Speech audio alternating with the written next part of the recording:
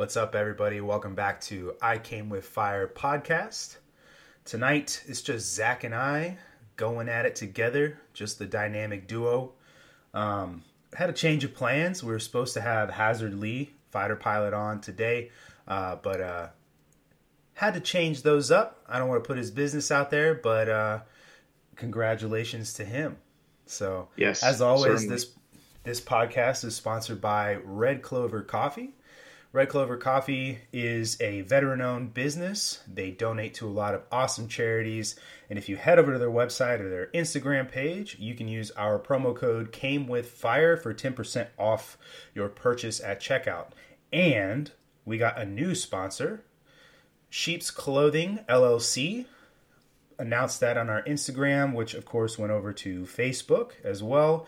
If you follow us there. We don't have our discount code yet, but as soon as we do, it will be put up on our social media so you guys know you can go over there and get your merch for 10% off as well. So shout out to both Red Clover Coffee and Sheep's Clothing LLC for sponsorship. We truly appreciate it. So please head over and support our sponsors because they support us and in turn help keep the podcast going. How you doing, Zach? I'm doing good. I'm doing great. That sheep clothing sponsor is actually pretty nice because I like to collect a lot of different sweatshirts. I'm wearing one right now. Yeah. Not from them, but just a random sweatshirt. What's funny is I always remove the little drawstrings. I find them so annoying. It's like these ones here, they're just gone. I don't like them. Oh, dude, yeah, I never leave the drawstrings in at all. I do Nope. too. Like, especially after having kids, and I get my son, I'm holding him, and he'll just like start yanking on them. So, yeah. I feel like I'll be like eating, and it's like getting in my food, or I'm doing something. They're always in the way, so I'm like, see ya. Well, I also don't ever like yank on the strings to like tighten the hood Exactly. around my head. Like, I don't know. I'm not trying to look like Kenny from South Park, I guess. Yeah, I've never needed a reason to do that. It makes no sense to me. Yeah, no, for sure. But But so yeah, like I I said was gonna, tonight. No, go ahead, man. I was gonna kind of segue. I was gonna speak into it. Speaking of strings, kind of just being pulled out and going missing. Today's episode is going to deal with a lot of missing things, missing That's people. true. We're hitting into the missing 411 kind of cases, which Yeah. are made famous by David Paulides.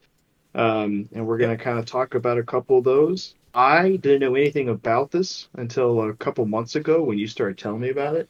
Right. And much like everything else we've kind of discussed, it led me down a rabbit hole and it just left me with more questions. So I'm excited for this one. They definitely have. The 401 cases is something that I've looked into for a couple years. I've listened to a bunch of different other podcasts that have done 411 episodes. Astonishing Legends has done them. Bedtime Stories podcast has done them, and a few others. I couldn't really think of them off the top of my head, but I think one of the things that's the most creepy about the missing 411 is that they're not paranormal, right? I mean, there's some speculation that they are paranormal, and we'll get into a bunch of different reasons, or things why they could be happening. But, a lot of them involve people that, just disappear and are never seen from again. Some of their remains are found again. Some of them are not found again. And then there have been even people who have had experiences similar to those that, they describe around those who have disappeared, but they haven't disappeared. And so maybe they almost got caught up in a situation like that. But yeah, man, as you said, the missing 411 is something that is a project originally from David Paulides, who used to be a police officer.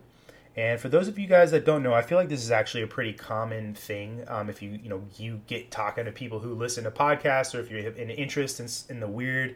But I'll say this: the past couple of days, I've talked to a few people about what we were going to talk about, and literally no one knows about it. And the only other person that knows about it is my wife, and she only knows about it because of me. So and you too, right? So Yeah. But anyway. So what happened essentially is that a National Park Service ranger approached David and essentially told him that he felt like there was a cover-up of missing people in the national parks in North America. And this has kind of turned into a project now. It's called the Can-Am Project, the Canadian and American Project. And this all centers around disappearances in national parks, both in the United States and Canada. And that's where he focuses the bulk of his research is in these two places, right? So there are people that go missing in other parks around the world, I'm sure, but this focus is specifically in North America. But Zach and I both have a couple of cases tonight that we're going to talk about. Then one thing about David that I really like is that he doesn't ever ascribe to one explanation or another, and he leaves it very open. And that's because there's no way of knowing what's actually going on. And also, there's just adding that speculation to it, which we are going to do tonight, but we're not David Paulides, so we don't have to, ride that fine line. It can kind of lead people and lead investigations, right, if you already go at them with an idea in mind. And so these were books. They're very hard to find books, actually, if you happen to Google them or try to find them on Amazon now. They've stopped being printed, so if you find them, a lot of them are way more expensive than they probably should be. And there's also several documentaries. So I think altogether there's like 12 different medias that he's got out there with this stuff in it, books, documentaries, that you can go find. Amazon Prime, I know, has Missing 411 on it. And this also ties into a lot of other strange things, which I'm really excited to talk about. And there's a very famous picture, you may have seen it, Zach, of where all these people have gone missing. And then right below it, and we'll put this up on Instagram, right below it is a map of all the cave systems in the United States. Yep. And all of these people go missing around these massive cave systems, right? The Mammoth Cave System. I don't know any other cave systems off the top of my head, but the Mammoth one I'm really going to talk about later because there's a specific event that happened around the Mammoth Cave System that isn't with Missing 411, but a lot of people that spend their time researching this will attribute some of these disappearances to what I'll talk about, and I'll just throw it out there. Tease it real quick, is the Kelly Hopkinsville incident. So if you don't know about it, and not a lot of people do, might teach you something tonight. I don't know if you know about it, Zach. Do you know about the Kelly Hopkinsville incident? I do not. Ooh. I do not know about the Kelly, so I'm excited to hear that one. Dude, and I'll give you guys, with the Kelly Hopkinsville incident, I'm going to give you guys a really interesting Pokemon trivia fact. Yeah, out of left field. Who's that Pokemon? Who's that Pokemon? It's Pikachu! It's not Pikachu, actually. So, darn it. Yeah. But, yeah, man. So David Paulides essentially spent through this entire process of trying to find out what was going on with these missing peoples and national parks. So, of course, the first place he started was pinging the National Park Service, the Forest Service, and asking, hey, are you guys aware that this is going on, right? And, come to find out, essentially, that there's no list of missing people that is kept, right, every year. And supposedly, according to his website, there's 1,600 people a year on average that go missing from national parks, which is wild. Yeah. That blows my mind how they don't, keep track of, or a list of people who might be missing. They have huge records of, everyone who goes to the parks. They have crazy records of all the animals in the parks, where they go. They track them very, very well.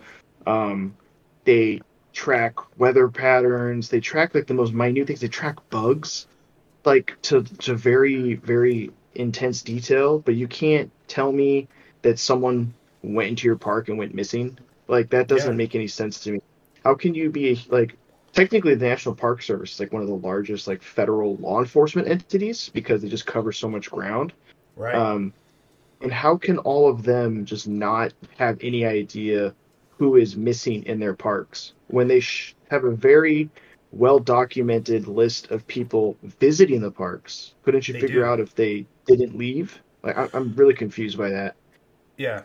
So if you've ever visited a national park, those of you guys listening, you know that when you park, they literally ask you for your vehicle information, right? Because they want to know that if you're parking wherever you are, that you're parking and going into the national park, right? It's not a public parking area.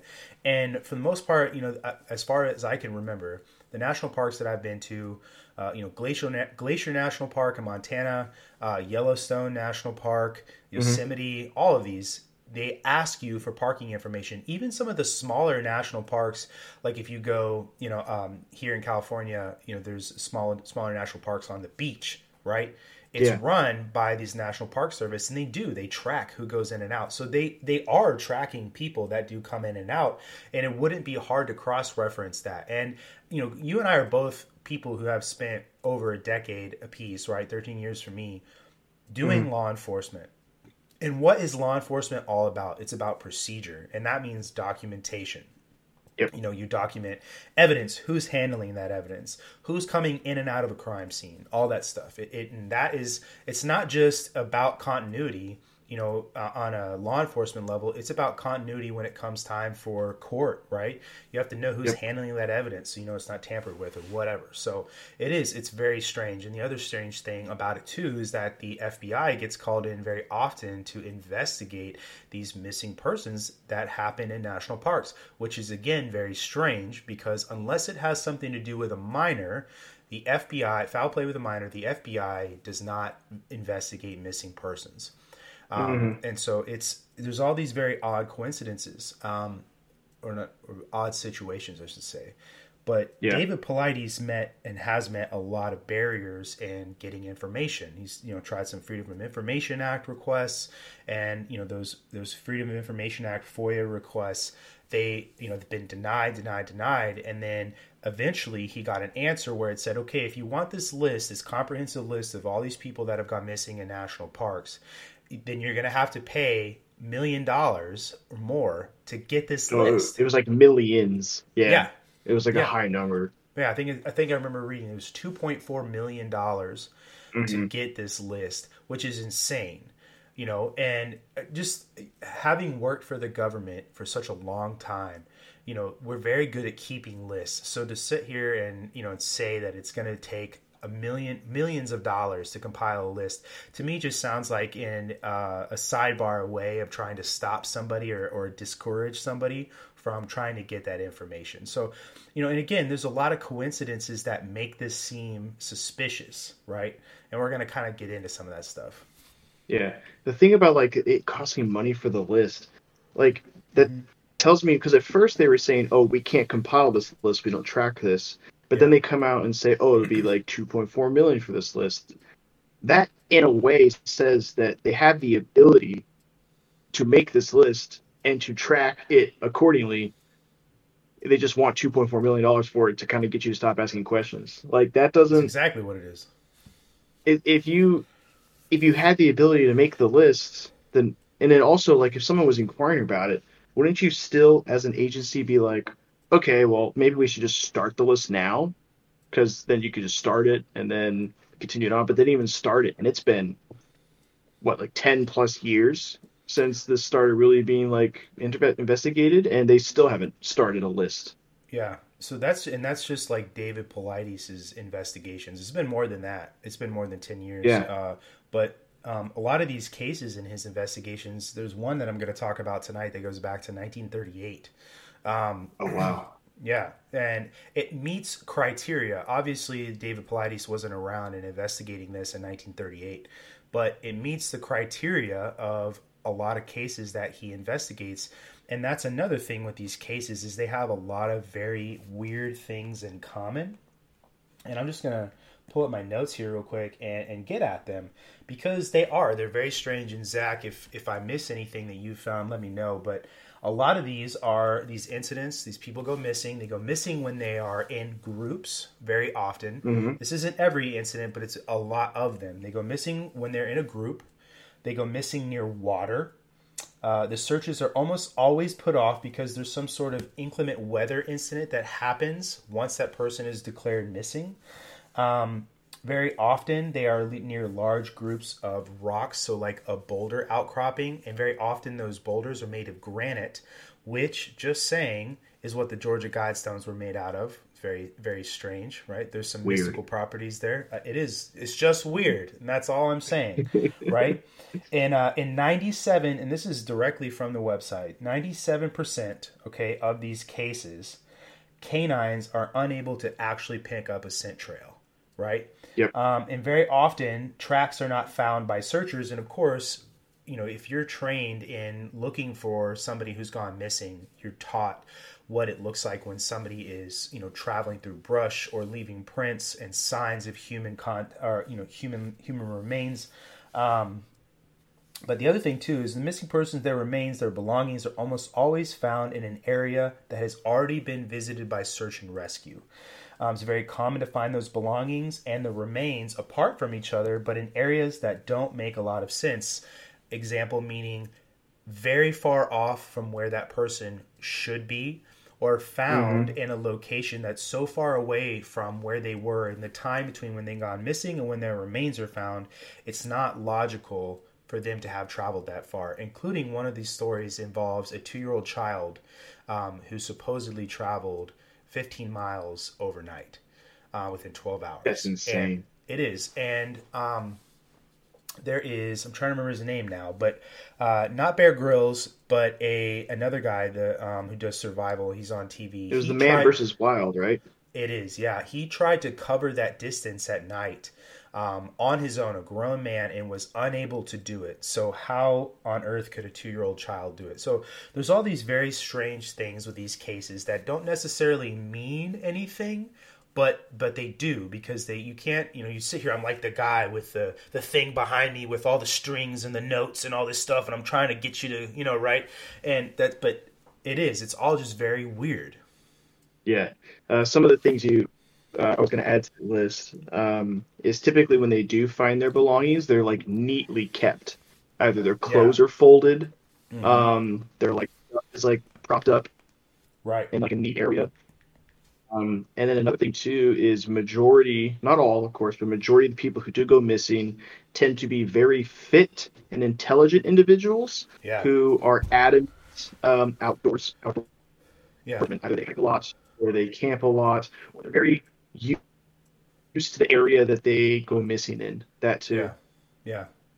That's true. And aside from, like I said, the 2-year-old, right, that did this, he was actually found, which is great, but not all of the children that have gone missing are found. The other thing I found weird too, like I said, is they go missing from a group. And a lot of these, they're very close to their group when they go missing. Whether they're hiking like in a line with their group, or they're in the campsite and they just happen to wander off real quick to go take a leak or walk down to the body of water, and they go missing, right? And we can start jumping into some of these cases. If you want, man, you can lead off if you want with the first case you want to talk about. I've got a couple on here. Yeah, for sure. Reference wise, they all have common threads. But if you want to kick us off, man. Yeah, so I've got 3 of them here, and I'll start off with this first one.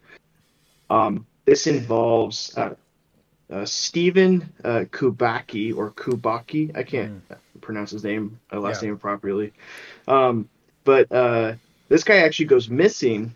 But he is eventually comes to and is found, but way later, which is really confusing. So in February of 1977, Stephen, who is a 25 or 24-year-old man, avid cross-country skier, been doing it ever since he was like a teenager, was cross-country skiing through the snow near Lake Michigan. He reached the edge of the lake. He decided to take a little break, so he took his skis off and he sat down. And then he says, because he was found and he was interviewed later on, he says that he only sat down for like 10, 15 minutes. And when he got up to leave, his skis were gone. And they were right next to him. And he thought that was odd. And then he also noticed that there was no tracks. So he had no way to kind of remember where he came from. So he said he became lost. So the last thing he remembered after noticing that was walking through the snow, feeling numb and exhausted, and then he blacked out. And then in the blink of an eye, from his perspective, it was now spring. He was lying in a grassy field in the middle of a forest, wearing clothes that weren't his. Sitting next to him was a backpack that wasn't his, containing equipment. and shoes and glasses that didn't belong to him. Um, and he was really confused. So he decided to hike to the nearest town and ask a local person like what was going on. Uh, he hiked into Pittsfield, Massachusetts, which is 700 miles away from where he went missing. He knocked on the door of some random house that he found. An elderly woman was like, "How can I help you?" He asked if he could use a phone. He called his fiance back home, and Mm-hmm. after realizing and speaking with the fiance, he had been missing for 14 months. No one had seen him for 14 months, That's and he had no wild. idea how he went from the Lake Michigan and then showed up 700 miles away with a whole bunch of new stuff and everything. Um, the official explanation by doctors is that he had some type of like fugue state or some type of Mm-hmm. amnesia. Mm-hmm.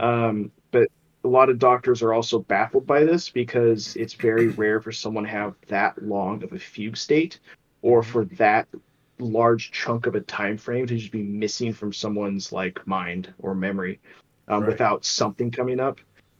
He was even been to like a psychologist who tried like hypnosis to like remember stuff that he did, and still to the day that he eventually passed away, because he did pass away from cancer in the early 2000s, Mm. he still was unable to ever remember anything that happened during the 14 months that he was missing. He has no recollection memory of it at all, and he kind of was like fixated on it, tried to figure it out, and he couldn't even figure it out. So it's just weird. Went missing 700 miles away, woke up in just a random field, wearing different clothes, had different items for 14 months.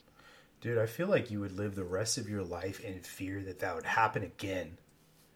Dude, Oh and like yeah, it would be hard to like think like, you know, well, if this happened to me this one time, I don't want to get married or have kids, you know, and then disappear for 15 months or longer. Like, what if you never come out of that state or whatever? If indeed it was some sort of mental state that happened to him, like that would, I feel like that would alter like the decisions you make later in life, you know, about, geez, even about something as simple as getting in a car and driving somewhere.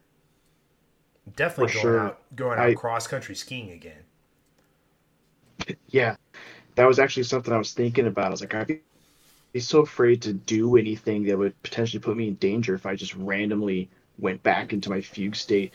But what's crazy is they like tested his brain, they did like MRIs and CAT scans, and there was nothing wrong with him. He's perfectly healthy. He never had this issue ever again, and he never had it before. So it's just kind of odd. Yeah, I feel like if you, I mean, and I'm not a doctor, so this is just me speculating, but if you have this state, this fugue state that you're in, that you might have other indicators that you have some sort of, you know, neurological disorder going on. You don't just randomly go into like a waking coma essentially, because you got to think for 15 Hmm. months he had to eat, he had to drink, he had to probably interact with other people, and he was wearing clothes that weren't Yeah, his. He didn't have his own belongings. He was laying out in the middle of a field, right?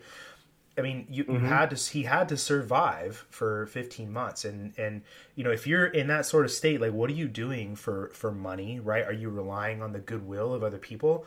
That's another thing too. It makes me wonder, like now that you're talking, are we talking about this and like, you know, relying on other people?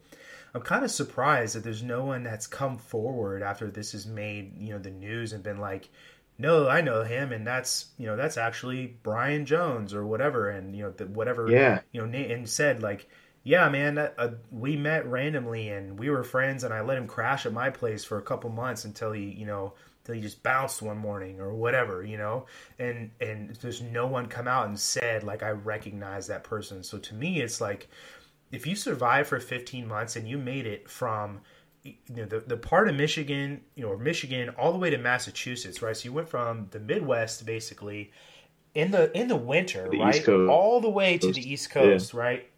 That you would have had to have relied on people, you know, whether you were hitchhiking or you made friends or whatever, Hmm. right? So there had to be people that interacted with him if he was in that fugue state.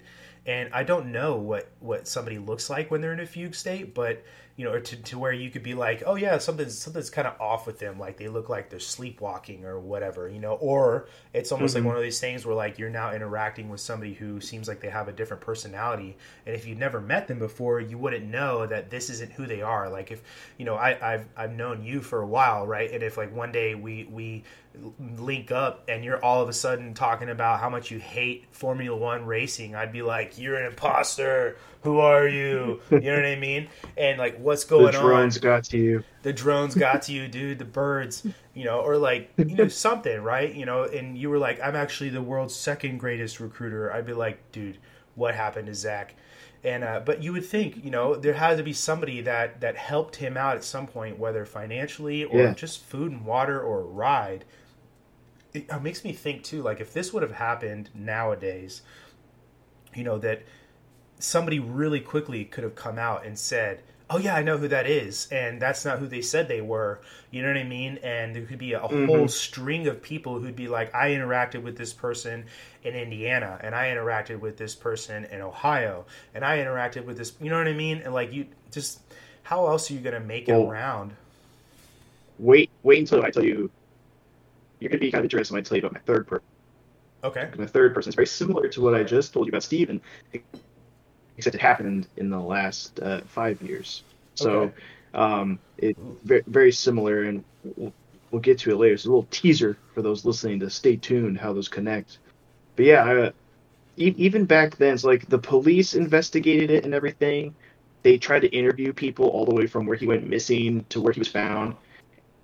And like you said, still to this day, no one has come forward saying they helped him or they guided him or anything. He literally apparently just disappeared for 14 months and then showed up in a field with different clothes, which is just Okay. strange. And we'll get to our theories and stuff a little bit later, but Yes. um, yeah, it's very interesting. I have my theory of what happened, and it can be for some listeners or people watching, it can be a little out there, but um, there's a lot that we as humans and as a species don't know about the universe, and I think there can be some things that could easily explain this that maybe we're just not ready to accept.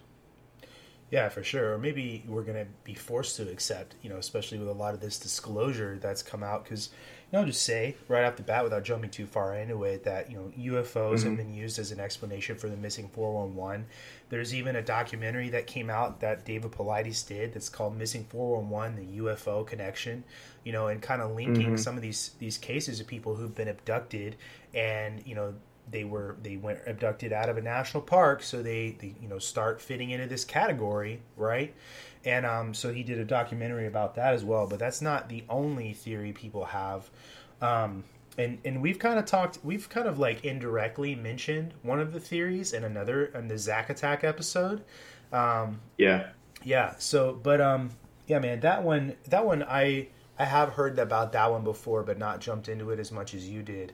And that's just really strange because without it being that fugue state, right? Occam's razor. What's the most simple explanation? Essentially, and I know that's actually a simple way of describing Occam's razor. That's not exactly what it is, but Yeah. generically, the most simple explanation, one without the most fabrication needing to support your conclusion. That makes sense, but it doesn't with all this other stuff, and some other Yeah. ideas come to mind that we just don't have the ability to prove at this moment. And some of these Yeah. other And they, ones, go ahead, man.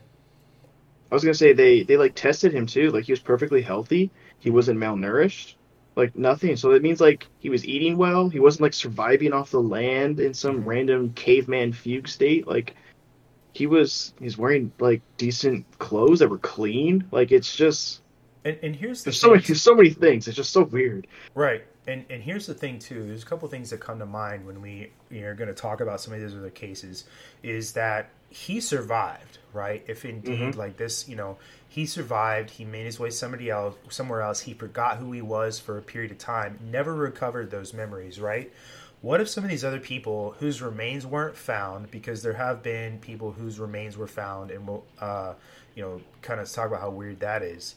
Hmm. But what if some of these people went missing and they never snapped out of their, alter identity, right? And they are existing other places now. And Yeah. a lot of these cases, like I said, this one right here, I'm going to talk about this one first. This is from 1938, right? Okay. It's a kid. He was 4 years old, right? I mean, could he still be alive? If unfortunately he did pass away in this one, but if somebody from that time period or even afterwards, they'd be really old. Their parents wouldn't be around anymore. Now with the way social media is and the way information gets around, you wouldn't know. If the last time you saw your child, as sad as this is, was 4 years old, and you probably would not recognize, even if you were still alive, the way they looked if they were in their 60s, or their 50s or older, Yeah. So you wouldn't even know, especially if, like I said, if they just never came out of this like weird state that they ended up in because of some weird like cross dimension shit or whatever. You know what I mean? But yeah, man, this next one, this is the oldest one, supposedly, right? So if you're listening and you know one that is referenced from an earlier time period, feel free to let us know on Instagram. But Yeah, this just tell one us is we're wrong. Tell us we're wrong. Don't just tell us we're wrong. Tell us we're wrong, and then tell us how you're right, and then give us some good information, Yeah. right? Make sure it's all caps though, so we know where you're yelling. Exactly. And if you could use a few choice emojis, that'd be even better. So this one is the case of 4-year-old, like I said, Alfred Balehartz, okay? And this was on July 2nd, 1938. And this one happened in Rocky Mountain National Park. So Alfred went on a traditional Father's Day camping trip with his dad and his grandfather. And his dad and his grandfather had gone to this campsite since his dad was a kid. Right, so this is something, and it's a place that both the father and the grandfather knew very, very well, right? And Alfred had been here before, but he's 4 years old, so there's not a term of reference there for him. And while they were at the campsite, another family who was camping near them noticed that their children were around the same age that Alfred was, right? And so they made conversation, became, kind of friends out there in the campsites, and, the kids became acquainted and started playing together. Well, it got to the point essentially where the kids, decided they were going to play this prank on the adults, and they were going to hide behind the trees, and everyone, the adults knew, and Alfred's dad watched, Alfred go behind a tree and was paying attention. If that was my kid, I'd be watching too, And then when the kids jumped out as part of the joke to scare the adults, Alfred did not jump out with the rest of the kids, which isn't that odd. Kids that are that young, they don't, the element of surprise and plan to surprise, right? They're not, it wouldn't be unusual for him to pop out 5-10 seconds later and do it, right? Because synchronized stuff at 4 years old is a little bit more difficult. Well, his dad watched the tree.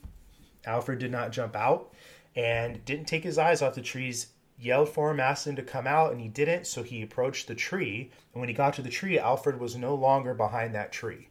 And up until the point where Alfred, like I said, went behind the tree, his dad watched him go behind it and then watched the specific tree, right? So you would think he'd have seen Alfred, go left or right away from it or whatever.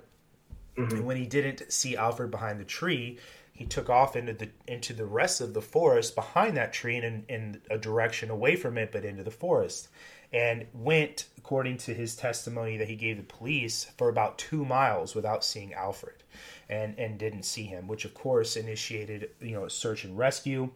And here's one of the things. The case with Alfred meets some of these criterias. A lot of some of the other people around the campsites, the families and the search officials felt that he may have wandered near the river that was close there and fallen in, right? Which is a logical conclusion to come to. So what they did was they dammed the river to prevent his body or whatever from floating further down. And then they raked the bottom of the river and didn't find anything. Okay.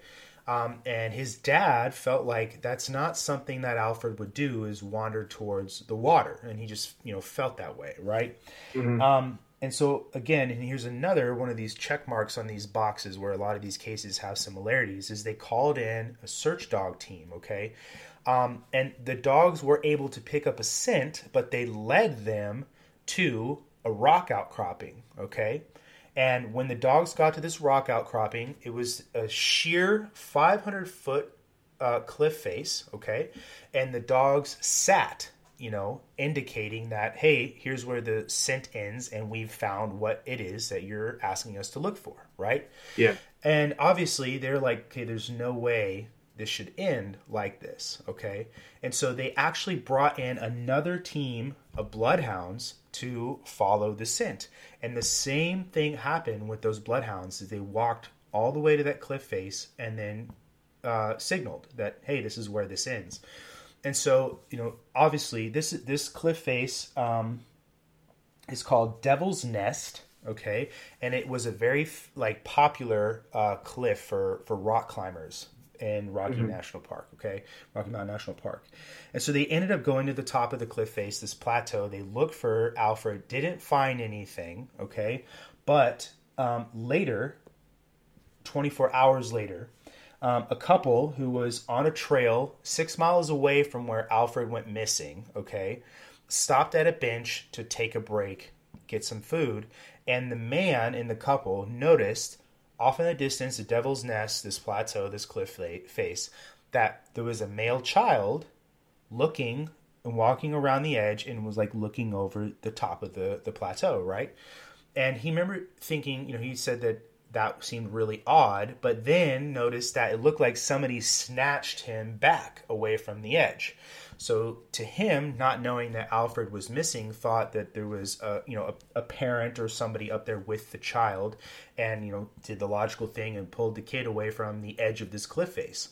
It was only after they realized that there was a child missing that they reported it to officials, right? Wow. There's no way to know if that was Alfred, but the coincidences again and similarities are kind of too close to not think that it is Alfred. And but unfortunately that didn't yield any sort of result. But the cliff face is 6 miles away from where Alfred went missing. And 6 miles would be a lot for a child to cover, especially when you consider this was 24 hours later, okay? He would have had to make it 6 miles away and up this cliff face, right? And, thinking about a 4-year-old staying overnight in a forest in Rocky Mountain National Park, even during the summer, right? It's going to get down into, at least, the low 40s, maybe high 30s at night, especially with tree cover. And, it would be very hard for a 4-year-old to survive something like that. And I guess as long as it didn't get below freezing, they probably could if they weren't picked off or fell or hurt themselves or whatever. But to be seen the next day, and being pulled away from the cliff face by something or somebody is very odd. So, unfortunately, Alfred was found. His remains were found. And the small part of his skull cap was found, which is the top part of your skull. And that's another thing that's very common with these situations, is that when human remains are found, very specific parts of their remains are found. And the skull cap is one of those, and so are teeth, which is kind of odd when you think about it. Yeah, it's really strange. It's just, like you're saying, it's very interesting to think of a child traveling that distance.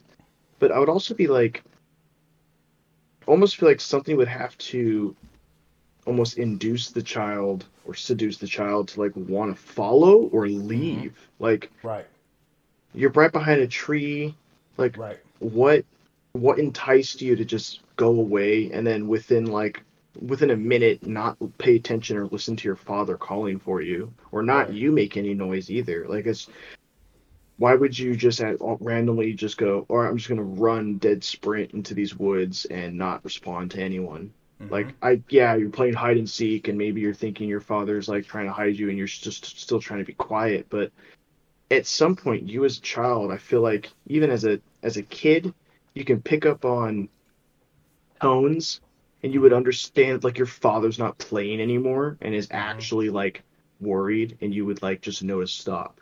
Like, I remember when I was very little, my dad was yelling at me. I knew what was joking and what was, oh crap, I'm about to get my butt spanked, So Right. I don't know why he wouldn't either. No, I mean, I definitely, even now my son, right? He's not even 2, and if I use Hmm. certain tones, like he knows I mean business, and he'll stop, you know. Yeah. And even if when like my wife is talking to him, even if I start telling him to stop doing what he's doing, he'll kind of sometimes listen a little better than when mom is telling it to him. It's just like a Hmm. your dad voice or whatever. But Yeah. that's true, man. And unfortunately, this time is a child that was recovered in a deceased state. And but that is the oldest one that I found, and there's a couple on here that I have are that are children, and the rest are adults. And like you said earlier, they are people that should know the woods, and these are hunters. These are people that are like nature photographers that understand the risk that they're getting into, and Hmm. go in prepared. They don't go off on their own. So without any, sort of supplies or knowledge, and letting somebody know they're going to they're going to go out into the woods or whatever. So Yeah. Did did it say specifically where they found the remains? Were they close to where the kid went missing, or were they like really yes. far away or something? So the remains, it said, were 11 miles away from where he would have been missing, and again, they were inside like a crevice essentially, which talk about there are specific animals, and there are predatorial animals that do hide food, right, or things that they're saving for later inside rock crevices, right? But it doesn't explain some of the other stuff that happens, right? In some of these other cases, they find these remains in boulder outcroppings, or other crevices, right? And they're all these odd places they shouldn't be able to get to, but then they find their clothes or a backpack or a hunting rifle or a bow or Hmm. whatever, and they're stacked up, and it looks like somebody left it there. And you'd think if you happen upon a backpack leaned up against a tree with a hunting vest and a bow next to it, you'd be like, oh, that's somebody's stuff, and they're going to come back. Maybe they're off taking a dump behind a tree or something. You know Hmm. what I mean? And you would Hmm. think to yourself, either I'm just going to leave this here, or you might wait and see if somebody comes back for it. You know what I mean? And so it's just that's the thing, man, that has always gotten me about these cases is that stuff, man. Like why? And the other thing too is they usually find these items in places that have already been searched. It's almost like somebody knows that that area has been searched, so they go back into it and place these items, or that's where their remains are found, right? And Hmm. and then they find them later, and some of these are even years later or months later, right? And it's normally not the search party that finds these remains. It's another hiker or another hunter or somebody else that's just out there camping, and they find this stuff. And then of course Yeah. through the course of saying, "Hey, I found this," they're like, "Oh shit, we looked there a year ago or whatever." So Yeah. That's very strange.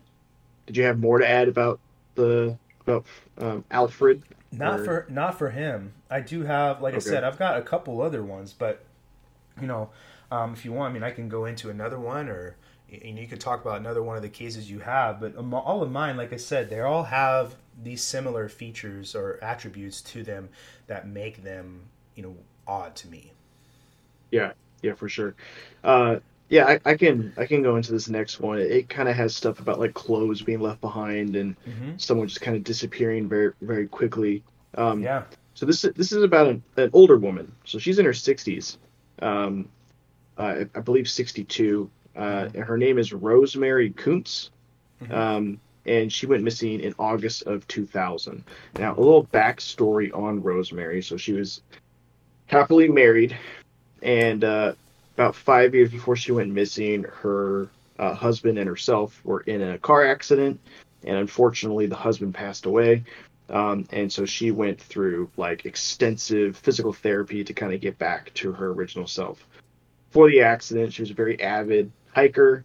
Um, Her and her husband would go hiking and go on trips out in the woods for days, weeks on ends, and so she's a very used to this kind of lifestyle. So it took her about a year to finish her physical therapy, kind of get back to where she was.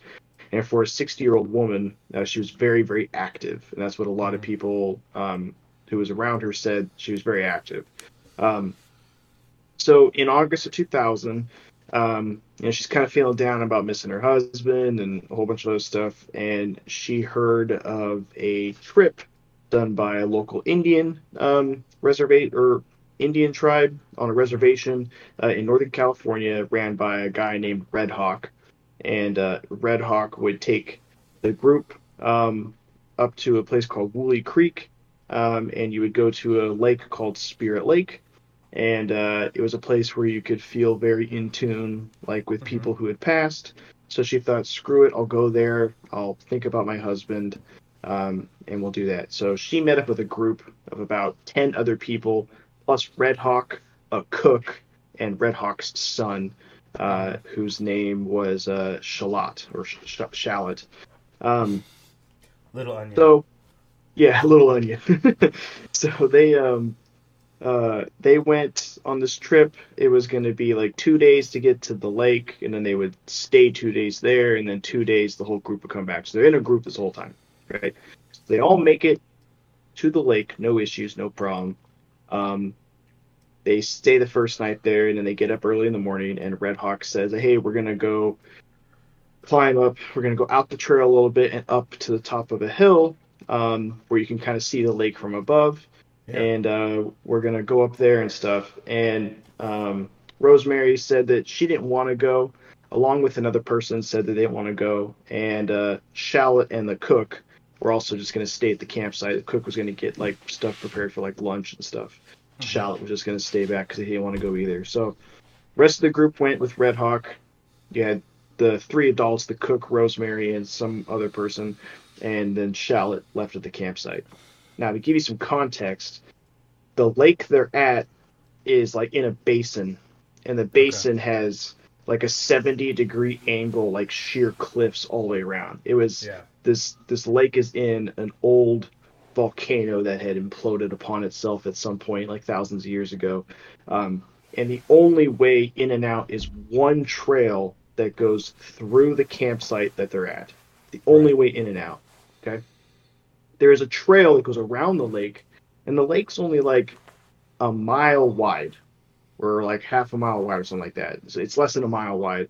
You can see anywhere on the trail pretty much every other end of the lake, give or take some foliage or trees. Okay. Okay. Um, so Rosemary was kind of like feeling a little like, I want to go for a walk. And so she goes up to the cook and says, "Hey, can you make me like a lunch, like to go lunch or whatever, for this trip? I'm gonna go on a walk around the lake, just on, and then kind of see how I feel, and then I'll come back." She asked the other adult if they wanted to come. They said no thanks, and she asked Shallot to also if like he wanted to come. They both said no. Okay, and that's important information for later for when we get to like theories Yeah. that law enforcement thought of. So she goes on her walk. And this little walk should have took like maybe 25, 30 minutes, and then she'd be back. And that's what she told everyone. She never returned. Mm-hmm. Um, Never came back, right? So Red Hawk and the group comes back, and Red Hawk's like, Where'd Rosemary go? And Shallot's like, "Oh, she went on a walk." Cook's like, "I gave her a lunch bag. She said she'd be back." Red Hawk goes, "Okay, well, when she leave?" And it's like, "Well, I left like over an hour ago, 2 hours ago." And he's like, "Well, that's weird. She should be back by now, but maybe she like went out there and is just kind of enjoying nature. She just sat down somewhere. She's just enjoying nature." Right. Well, sun starts to go down. Red Hawk's getting worried. So he decides, all right, everyone, we're going to go try to find Rosemary. So the trail to go around the lake splits and then goes around, right? So Mm-hmm. it's at the campsite, one way in, one way out, and it just goes around. So he Okay. divided the groups into two, and they went around to go find her. They went around, they meet each other on the other end. Nothing. She doesn't exist on the trail. No one saw her. There's no evidence of her going anywhere or anything like that. So Red Hawk is like kind of confused. So he tells his son to leave, to leave the campsite, go back down to the bottom and tell a park ranger who's at the very beginning of like this area. So Mm-hmm. Shallot goes, tells a park ranger, and starts this whole search in this whole area. So they get like 100 and something volunteers, like a ton of people, and they're searching this whole basin and everything. Um, the top of this basin still has like snow kind of on it Mm-hmm. too. So like they're checking, there's no trails of it in the snow. Um, They never find any evidence of her getting out through the basin. Also, it'd be like almost impossible because it's like cliffs. She'd have to like really climb out of it. Right. Um, but they never found her. But about a week after looking for her, um, they found, or not they, someone else who was hiking in the area, who was also at the lake, kind of just going around. They found her jacket that she was wearing, Mm. perfectly folded on a tree stump, right next to the trail in eyesight. Right, her shoes, the sandwich uneaten, spoiled in the bag, and her hat, and that was it. And it was all neatly left on a stump in eyesight of the trail in a place that people had been looking for the last week. No one ever found it. They still have no idea where she went, where she is. She's just completely gone. Um, the police, the running theory is that she missed her husband, and the whole trip for her was a suicide like thing. She was going to go out there and commit suicide. But the caveat that a lot of people say is if she was going to go commit suicide, why would she ask the cook to make her lunch? Why would she ask the cook and Shallot and the other adult to go with her on this walk? That part makes It sense. because if they said yes, then how would she be able to commit suicide, right? Right. And if she was out there to commit suicide, did she wait several days to leave her clothes behind and then do it? And if so, where's her body? How did she commit suicide? They searched the lake. They searched outside the edge of this cliff basin. They searched well out in other areas. There's still to this day, that was in 2000, still to this day, there's nothing ever been found about her. And that's a well visited area. Like, it's not a place like no one goes to. Like, a ton of people visit this area all the time. So, See, just strange. these are elements of these cases that really creep me out, man, because it almost is like serial killer like behavior, like taunting. Mm-hmm. You know what I mean? Like, you looked here, you come back, and then here's this neatly folded jacket, the spoiled sandwich, the shoes, the hat, all just placed here for you. And it's not even like, oh, like I'm taunting you. It's like almost like a calling card and like a hello. Yeah. I know you were here too, and I'm gonna leave this for you to find right here.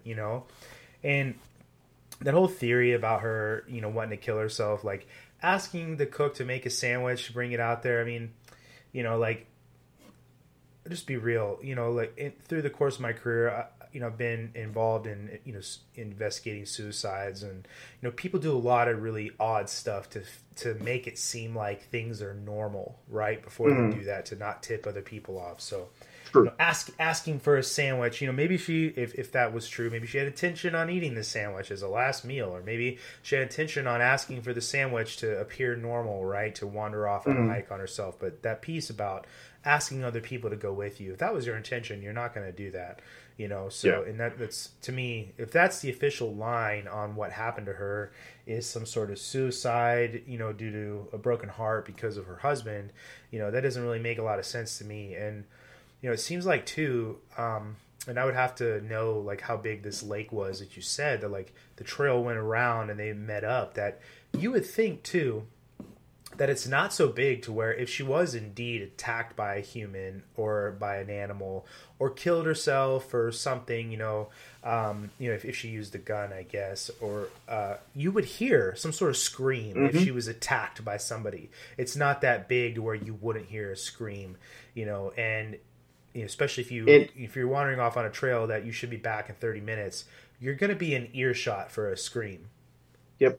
And there's only one way in and out to this Yeah, basin. So it's not, and the cook, Shallot, and the other person were there the whole time. Unless they were yeah, all asleep at the same time, there's no way she like walked out of there without being noticed. And then if there was someone else, either A, it had to be someone from the group who killed her, but right. they were all accounted for, or someone was already out there and Mm-hmm. just prime of opportunity. But then they still could only go in and out this one way. So like, With that, and you would how think did you would how hear did they get out? somebody's, yeah, you would Yeah. hear her screaming for help. You know what I mean? And there would be somebody struggling with her, and there would be potentially evidence of that. And I don't know. That just, to me, is again like these situations that don't make a lot of sense, but have all these really odd coincidences. And I'll kind of go over two of them real quick. Again, these all are, this one of these involves a body of water. They both involve, rock outcroppings, right? And yours just now, body of water, right? And I'll just say this too. Surrounded by rocks. Surrounded by rocks, right?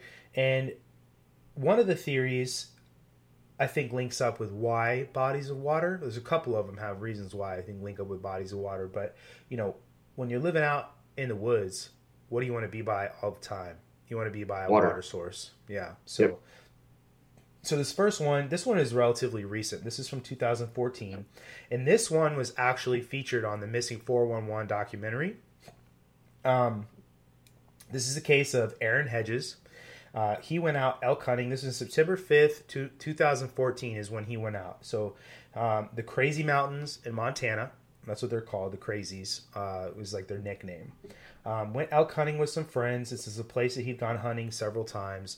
And if you've ever been hunting with a group of people, you know that you don't stay together when you're hunting. You kind of split up, whether you have somebody that goes out and you have, the other two kind of pushing, the deer or whatever towards that person or whatever. You don't stay together. I guess if you're sitting in a duck blind with some friends or something like that, you would, but they were elk hunting, right? So, went in with some friends, decided that he was going to break off from the trail and go out towards a cache that he had set up. That had some items that he wanted out of it. And he was on walkie-talkie comms with the friends, right? And at one point he checked in saying he missed a turnoff, that he had to go back and find the turnoff to get to the cache, and that he was okay. And that was the last time he said anything to anybody or anybody heard from him, okay? Well, this cache also tells you that, like, he's been here a lot. Oh yeah, absolutely. If he has a cache there, he's been to this location a lot. Because I'll say this too, right? And they say this in the documentary. And if you've ever lived in Montana, and I lived there for 8 years, especially up in the mountains, the weather can change on you like that. And you could be stuck out there in this flash snowstorm, or it just gets really cold at night because it's Montana, right? And you're out in the mountains. There's the tree cover, there's the mountains, there's the wind, all that stuff, okay? And the legend behind the Crazies is that they're cursed, okay? So they kind of tie that into the documentary, to Native American curse. It's Montana, right? So, but right after he went missing, okay, they decided, hey, okay, it's been too much time. We haven't heard from Aaron, and we need to go and find him. Okay, so they, contacted the police. They contacted search and rescue. Well, they decided, because of all the land that they had to cover, okay, to find him, with the snow coming in and all this, that they were going to use a helicopter. Okay, which is not uncommon. It's very common to use a search helicopter looking for somebody. Well, it just so happens that right as they were going to fill up the helicopter, they were going to, take it out there, a freak snowstorm happened. And they decided, with, the seriousness of, him being missing and a human life at risk, that they were going to go out anyway. Well, this helicopter, with all 5 people on this helicopter, it crashed, okay? Everybody survived, right? But the fact that, again, there's some sort of adverse weather incident that happens right when, this person goes missing and they're going to start looking for them, it ties into some other things. And one of the theories behind this is that this has like some sort of interdimensional aspect to it, okay, or UFO aspect to it. And that essentially the theory goes that they go missing, they know people are going to go looking for them, and then something is able to manipulate the environment that prevents people from going and looking for them and potentially finding whatever took that person. So whether it's some sort of interdimensional being, interdimensional Bigfoot, right? one of these cases, the Dennis Martin case, does have to do with a Bigfoot, an eyewitness account, okay? But these adverse weather effects, and it prevented them from going out and finding him. Well, initially, that happened. They were able to go back out again, and they went out without a helicopter. But of course, the search and rescue was unsuccessful. Well, rescue workers did find his shoes and his camelback, his water reservoir, right? 2 days later, okay? but it was 6 miles away from where he supposedly went missing, and it was in the opposite direction. Okay, so the trail that he was following was a trail that the other people that he was hiking or hunting with knew where it was going. Okay, they had this mapped out. Okay, and it went the exact opposite direction where he should have gone. And again, this isn't his first time out here. He knows, like you said, he set up a cache, which is like a thing. I'm going to go get this if I'm in trouble, kind of thing, right? I know where this is. That he should have known where he was going. Okay, but that's what they found. Rescue workers found his shoes 2 days after, shoes in his camelback. But 9 months later, his backpack, his bow, socks, shirt, sweatpants, and an orange hunting vest were found piled by a tree. This was 6 miles away from where his shoes were found and 15 total miles from where he was originally separated from his group, okay? And the thing with this is that location where those items were found, and again, they were set up next to a tree, okay? They were set up in view of a house and a road, okay? So you would think that if you are indeed lost, and it was on kind of a hill, which is what people do, right, when they're lost, that you go to a high vantage point because you can see, okay, if you get to the point where like, oh, there's a road, I can head that direction or whatever. Yeah. Or if there's a helicopter looking for you, you're more visible. But somebody could see a road and could see a house. And if you've lost and you're 15 miles, if you're way out there and away from everybody and you don't know where you're at, and then all of a sudden you see a house, I mean, that's like the first place you're going to go. You know what I mean? Or at the very least, if you see a road, you're going to go to the road hoping that, obviously that road's going to lead somewhere to somebody, right? Or a car will drive by or something like that. But they found all of his stuff. It looked like somebody had just taken it all out. And oddly enough, this is the stuff that was in his cache, okay? So he got to his cache. Yeah, exactly. So again, why this experienced, elk hunter in Montana who understands, he's Montana born and raised, right? Understands the risks, going out in the mountains, elk hunting with his friends, has a couple caches up in the mountains, knows where he's going. They had walkie-talkies, for comms, orange hunting vest, his bow, right? Which is definitely, if you're lost in the woods and you had a bow, you're not going to leave that anywhere. Like that is like, the thing you're going to hold on to, because at this point, you're able to hunt for food, and B, it's a form of self-defense. You know what I mean? If you're out there in the woods, you're going to keep your bow,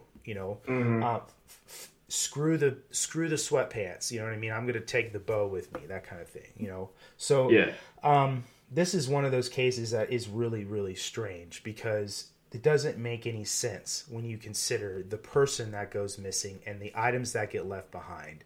Right. So, and it begs a lot of questions, right? Did somebody get to the point where, they were hypothermic? And there is something that happens to your body when you become hypothermic right before you die. You start getting hot. Yep. So they do find people, they start stripping.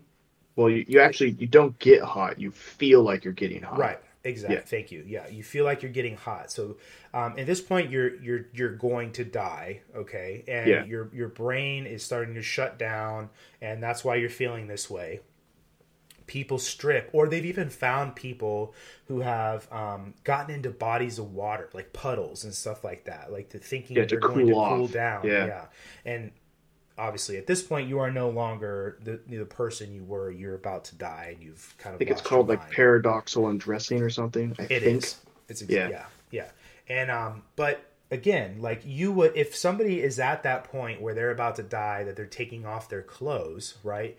You're gonna find their remains very close to that location, right? You're gonna find their body, right? And that's not the case here. Okay. Aaron actually has never been recovered, right? I was just going to ask that. Yeah, it's still missing. It's still an active case in Montana. Like I said, it's almost 10 years now, right? September 5th, 2014. But that, again, another very odd case. And then this other one, this one is also relatively older. Dennis Martin, another little kid. 1969, Smoky Mountains National Park. Went missing. This massive search effort. David Paulides, when he came across this case, actually ended up speaking to a family. Their last name is Key. so the Key family. And the day that David went missing, or excuse me, Dennis went missing, they had gone out as a family, found a park ranger, and asked, hey, where is a spot in the park where we might see a bear, to see a bear? And, which is, bold choice, Cotton. You know what I mean? But better be strapped. Yeah, no kidding. And they were told where they could go, potentially see a bear, right?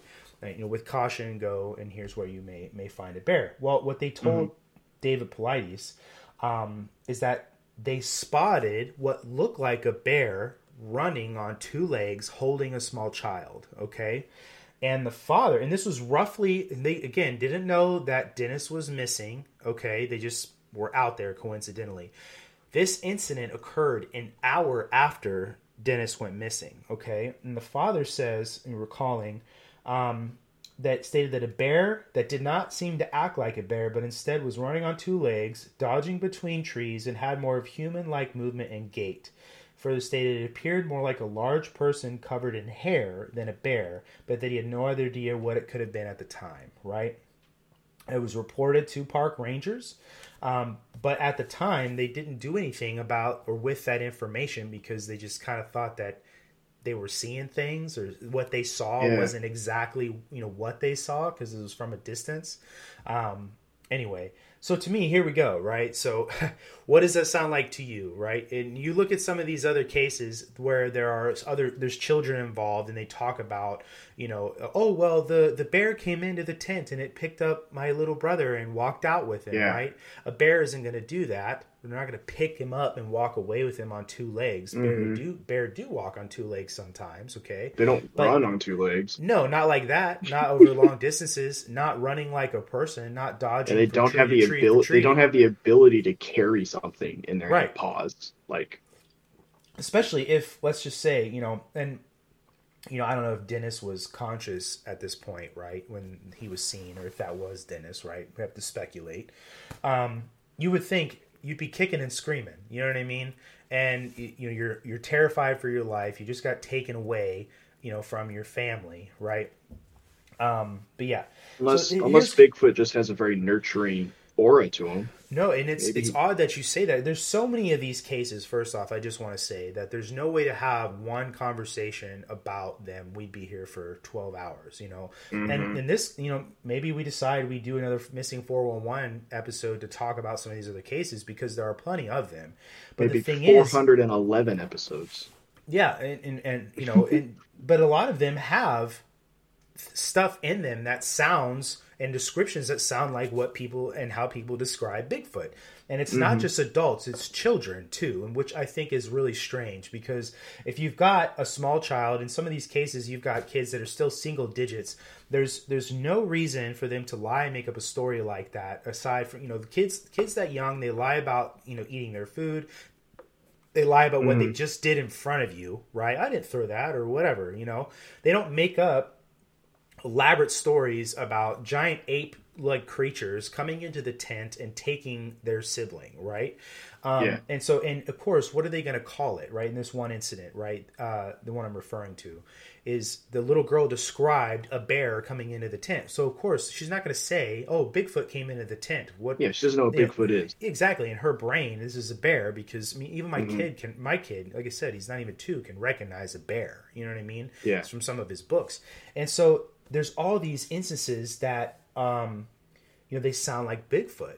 And when we did the Zack Attack episode, I did that reel that has that clip from the Sierra Nevada Club where they recorded what they said were Bigfoots. And again, that's recorded in a national park. And so this tied into this theory, essentially, that, and some of the theories are more grandiose than others, but essentially that the National Park Service exists to hide the fact that there are cryptid creatures in the national parks, and that's where they live, and that's why it's protected land and all that stuff. And do I really think that's why the National Park Service exists? No, I don't think the National Park Service exists to mask the fact that there are cryptids out there. Do I think, though, that there are National Park Service rangers and forest rangers that are told, hey, if something like this comes up that, you're not supposed to talk about it? Yes, because there have been park rangers that have come out and said that before. I have a friend, I'm not going to say his name, but he works for the Forest Service, And he 100% will tell you that there have been instances where he's been told, hey, if somebody asks about that, you need to attribute that to a bear or whatever. And what's the purpose? What's the need? You don't want to draw negative attention. I mean, if you're trying to keep people from being too afraid to come back to the park, I think it's just as scary to say there's a grizzly bear over here as there is a Bigfoot. And I'll say this, having been to Glacier National Park a ton of times, signs that there are grizzlies that were seen here 10 hours ago do not stop people from going down this trail and getting that selfie at the end. You know what I mean? Mm-hmm. So they'll do it anyway. You know what I mean? So this whole theory of, oh, well, it's, try to stop people, dissuade people from coming in. Like, you don't need to come up with an elaborate story to do that. And even then, people don't listen. But the thing is, like with this is, I do. Like, I think that that's, and you can call it what you want or call me what you want, but I feel like that is a plausible solution, is that there's some sort of cryptid or interdimensional Bigfoot, right, that exists, and this happens to, because there's too many instances, and the ones involving kids, to me, lend a lot of credence to it. You know what I mean? And even for adults, a lot of adults that, want to sit there and say they have these Bigfoot stories. Some of them don't care, and some people do it just for, the attention. But there are a lot of credible adults that say, and even there's adults in my life that say they've had Bigfoot experiences, and you're really only inviting negativity from the large portion of people, whether it's passive negativity or it's active, hey, that's stupid, or you're lying negativity. You know what I mean? Unless you're somebody like me or you who's going to sit there and listen with interest and not judge. You know what I'm saying? Yeah. But this one to me sounds like some sort of Bigfoot. Yeah, for sure. And to kind of go off what you're saying about kids, like, yeah, with the bear things, I know with that specific story of where the sister saw her brother get taken away by the bear or Bigfoot or whatever, her story has never changed. It's been the same every time, and even as she's aged. And if I remember correctly, they never found the boy. So, like, he's still missing, too. There's no body. There's no nothing about it. And like, she's now like a teenager, but her story is never changed. It's never wavered. She was put on polygraphs, like all of that. And yeah, on the polygraph, if they ask, do you think it was Bigfoot? And if she says yes, then it comes up as like a lie. But if you ask her, do you think it was a bear? She goes yes, because that's what she thought it was at the time. So that's going to be her reality. But it's the same thing. Like, a lot of kids that experience this stuff. Like, we were talking the other day, and I was telling you a story. This isn't one of the ones I had, and I can't remember the exact specifics, but there was a child who went missing near like a swamp, like a swampy area, and the kid was found like 2 days later in a part of the swamp that would be impossible for this child to get to. And the kid was found while like peeking behind a tree like this at like rescue people. And when the rescuers found the kid, were like, why are you hiding from us? Like, we've been looking forever for you. The kid explained that, well, that's what the other people were doing. And they're like, what are you talking about? And the kid, in the interviews well after the fact, and still probably to this day, if you ask this kid, who's probably an adult now, is they were lured out because there was a creature or something sneaking behind trees like this and took them away and like guided them somewhere. And the kid said that they never went through a swamp or a lake or anything. It was like a weird foresty area, and there was a lot of these creatures all behind trees. And this one big creature like took him through this and then like left him somewhere and told the kid like, stay here, you'll be safe, and then like also left. And the kid said the other creatures kept looking behind trees, and so he was like really scared. And then finally the rescuers found him, and then everything was okay. But like, that story never changed, and nothing made sense about the kid getting to where the kid got, how they could get there. There's just so many weird things. It's speculated that Bigfoot helped this kid that was the larger creature, and that the other creatures are like enemies of Bigfoot or some other type of cryptid. But but Dude, who knows? It kind of cryptid gets into the wars. idea of like interdimensional, right?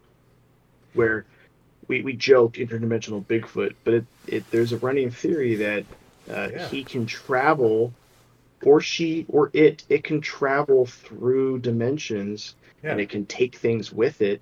And perhaps maybe the other creatures were trying to pull the kid. Bigfoot happened to be noticed it or saw it and just protected it while I went through this weird dimension, and then told it like stay here because that was like maybe a place it can like go back through. Um, and that kind of goes into so this goes into my next person. Um, his If name you is don't mind, real Danny. quick, I'll say Yeah. about what you were saying is that Hmm. two things, right? There's another story, and I'll just say it really fast. That Yeah. again, a little girl gets taken from her family, and when she's recovered alive, she talks about a mama bear taking care of her, and she uses that phrase "mama bear." You know what I mean? Hmm. And again, it could be a Bigfoot taking care of this child, right? Making sure that they, thinking, oh, well, here's this small child or small, being that I need to take care of, and I take care of it, and I offer it food and offer the things I would offer my, my offspring or whatever. Hmm. And then the other thing too, like you said with the interdimensional Bigfoot thing, right? Is that's how people say that it is able to travel, and disappear, and not get found, is that it exists on the other side of this veil between ours and another dimension. And that's Hmm. why you don't ever find, a body, or you don't ever find, it when you go looking for it in the woods. And the other part with it too, like what you were talking about, like peeking from behind the trees, is there's another theory with this that I think makes a lot of sense too and could account. And there doesn't need to be one explanation. I want to preface this Yeah. and say there doesn't need to be one explanation for all of these cases. They're just odd, okay? And Yeah. we're not trying to solve it, okay? But the other thing is feral people, right? It's people that live out in the woods, and they are 100% wild, okay? But they are human beings, okay? Hmm. And that's who's taking these people, these kids, or just dispatching these people, right? Killing them. Hmm. And I don't know, maybe if you're a feral person, you watch enough campers fold their clothes or set their stuff down or whatever, and you think, well, again, like putting yourself in the mind of a feral person, right? You know, you're avoiding all other human contact, okay? And you learn to avoid human contact because you live in a national park and you see people, with frequency, right?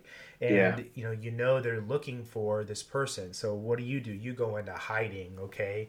Because there's sweeping, there's dogs, there's people walking in line doing strip and grid searches and all this stuff. Then you know where to hide so you're not found. And then when they stop coming into that area, you go and put all the shit back. You know what I mean? Well, that's where they were. You know what I mean? And you go and you Hmm. put it all back, and then you disappear again, right?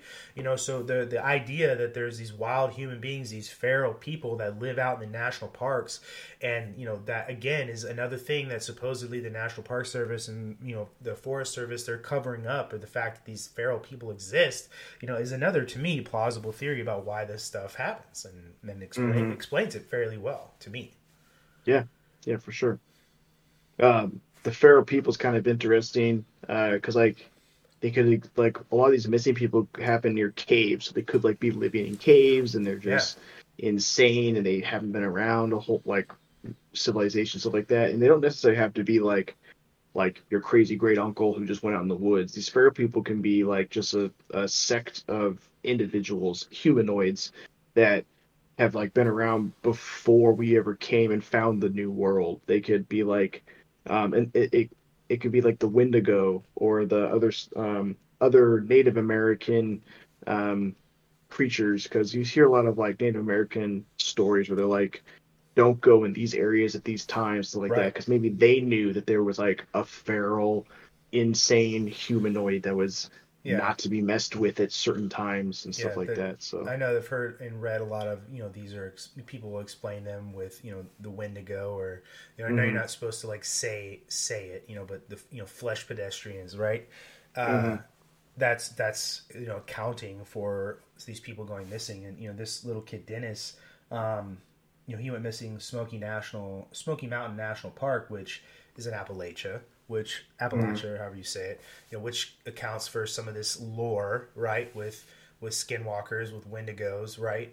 And so, and it just to me, there's not just a human element involved in some of this stuff, and it could be feral people, it could be interdimensional Bigfoot, it could be some you know Mm. supernatural explanation. The Skinwalker things, all like those ones creep me out a lot because uh, a lot of the stories about it is that like a Skinwalker will like pretend to be hurt. They'll be like, Yeah. "Help, help me! Mm-hmm. Like, can you come help me? Like, hey, come over here!" And then you Right. get over there and then like it eats you or kills you or whatever. And then you get like the joke videos where obviously it's like not real, but like Mm-hmm. there are some videos where you're like, okay, that's doesn't like it sounds like someone asking for help, but it doesn't sound right. Like it Yeah. sounds off, and you're like, uh, Well, okay, so don't go there. yeah, I'll say this, man. Like a lot of that stuff is very popular on social media, and but my grandmother is from West Virginia, and she's since passed. But a lot of this stuff that she had in her house, growing up, I've learned because she never told me about it. You know what I mean? But like, broomsticks and stuff like that. Old broom handles or brooms, and not having a mat on the front of the house or right in the front door, stuff like that. That these are Mm-hmm. all things that people avoid doing because they're trying not to invite something in, or they know that having the broom by the door keeps stuff out. You know what I mean? And Mm-hmm. closing the shades at night, which I do anyway, because like I don't like looking at this blackness and not being because you can't tell with the light from the inside if something's looking in at Mm-hmm. you, so it gives me the willies, you know what I mean? But like Same. that's if you live out in the, and I would too, no matter what set of mountains or the forest I lived in, would do it anyway. Mm-hmm. But that's like a thing, in the Appalachian Mountains. If you live out there, you're from that area, you close the windows up at night, you pull the shades, and if you hear something call your name, no, you didn't, right? Or don't go whistle into the dark, which I know is not just an Appalachian thing, it's a Native American thing too, is to not whistle into the dark, because that is supposed to, inviting something, that you don't want to be around come down on you, basically. So there's all this stuff, and it's not even just the national parks in general, it's the forest, because even not to get too far off topic, but like living in Europe as much as I have my whole life, Germany specifically, and that area, Germany is extremely wooded. Where I used to live is close to the Black Forest, and they have a lot of similar lore to what Americans do too, and Native Americans do as well. So, and it all has to do with keeping you safe in the woods from supernatural creatures and supernatural elements. So, Yeah, for sure. Sorry, I was muted. My little cat box was making noise. I have an automated cat box just off topic, and it moves. It makes noises whenever Kuma goes to the bathroom. So, but thanks, yeah, Kuma. yeah. Thanks a lot, Kuma. But yeah, it all those things are just kind of super interesting to me. It almost makes me want to like go out into the woods and try to like find them or seek them out. But then I'm also worried that I would go out there and then I would fall into an interdimensional rift and then I'd be gone forever. It's the missing So 412. dang it. Yeah, my next guy here, this guy went missing and was found, so it is a good Mm-hmm. story. Okay. But it's just strange as the first one. It's not as long. It's not going to be 14 months missing. But it's very strange and it's Oh yeah, this recent. is the one you said that was a reference to the first one. Yes, yes. So Okay, this I'm guy's ready. name was Danny Philippidis, I think. Okay. Why do they all have to have weird names? Why can't Zach Smith just go missing? Anyways, um, You in said you were gonna February, go do it. well, Get maybe on in it, the bro. next 411 we'll be talking Part about me two. going missing. It'll Yeah. be 412. In February of 2018, Danny Philippidis was on a ski trip with his friends in upstate New York, like in the Adirondacks area. Mm-hmm. It was around 2 p.m. They had been skiing for hours, Mm-hmm. and they were getting ready to go back to the lodge. Um, Danny said that he wanted to go one more run down the mountain before the little break at 4. And so his friends were like, okay. go down the mountain and be good to go. Now this was at like an actual like ski lodge, so he got on the lift and Mm-hmm. it took him back up, and there's other people on the lift, Mm-hmm. and he went up to the top, right? And his buddies were just sitting in the lodge waiting for him to come back down. Eventually, it gets to like 6, 7 o'clock, and they're like, "What the heck? Where is this guy?" So they tried calling him because he had his phone with him. They tried texting him. Nothing was going through. Um, just seemed really strange. So then they were like, "Hey, we haven't seen him for a while. He went up the mountain. We need to search for him." So they immediately, within like 6 hours of him going missing, the whole area had about 130 people searching the whole mountain for him, trying to find him. Okay. Uh, Never found him on the mountain because he wasn't even in New York anymore. 6 days later, Danny's Damn. wife received a phone call Mm-hmm. from his phone. Okay. Okay. Uh, it was very muffled and it was very staticky, Okay. but she could tell it was Danny's voice. And she Mm. said that he was very incoherent and confused, and he kept saying that they're chasing him. That's Um, creepy as hell, dude. yes. And so and then he hung up the phone. Like there wasn't much communication between him and his wife. The wife immediately called the police. It was like he just called me. Can we trace the phone? Da da da da da. So Yeah. they tried to trace the phone and they still couldn't find it. And they'd done this before. They tried to trace his phone and it still was untraceable. They couldn't find it. Um, and so he was just kind of still missing. Well, about 3 days after that phone call, he came out of the woods in near Sacramento, California. He was just kind of out in the middle of nowhere, and he walked out of the woods. So he went from New York to California, 3,000 miles away, in about like 7, 8 days, which is 100% plausible. You hop on a plane, you could get there, all type of stuff.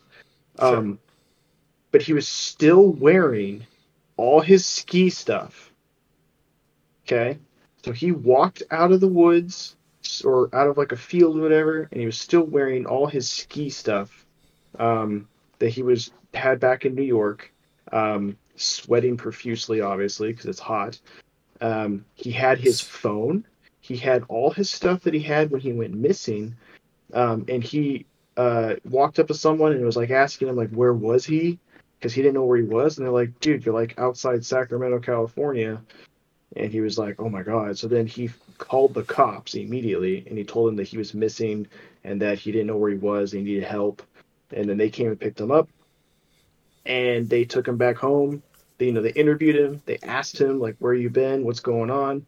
And the only thing he remembered from the time was that these creatures were chasing him, and he was just running away. Did he have a There is description of these creatures? He did not. He just said he felt them, and What? he just kept trying to run away. Um, What's interesting is there is no airline travel of him going from New York to California. There was no purchases on, he had his wallet and everything with him still, but there was no purchase with any of his cards. He still had the Okay. same amount of cash that he had when he left, when he disappeared in New York. Mm-hmm. The cops investigated, like, did he take a bus? There was no bus tickets. Did he take an Uber? No Uber. There was no train. There was nothing.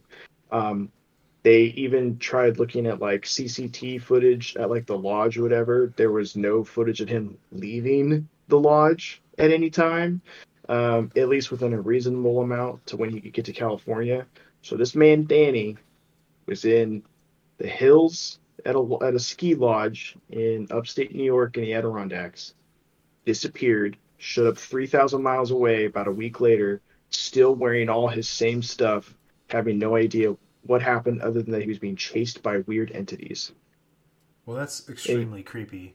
and he somehow called his wife in the middle of this with a very From the other staticky side. phone call, freaking out.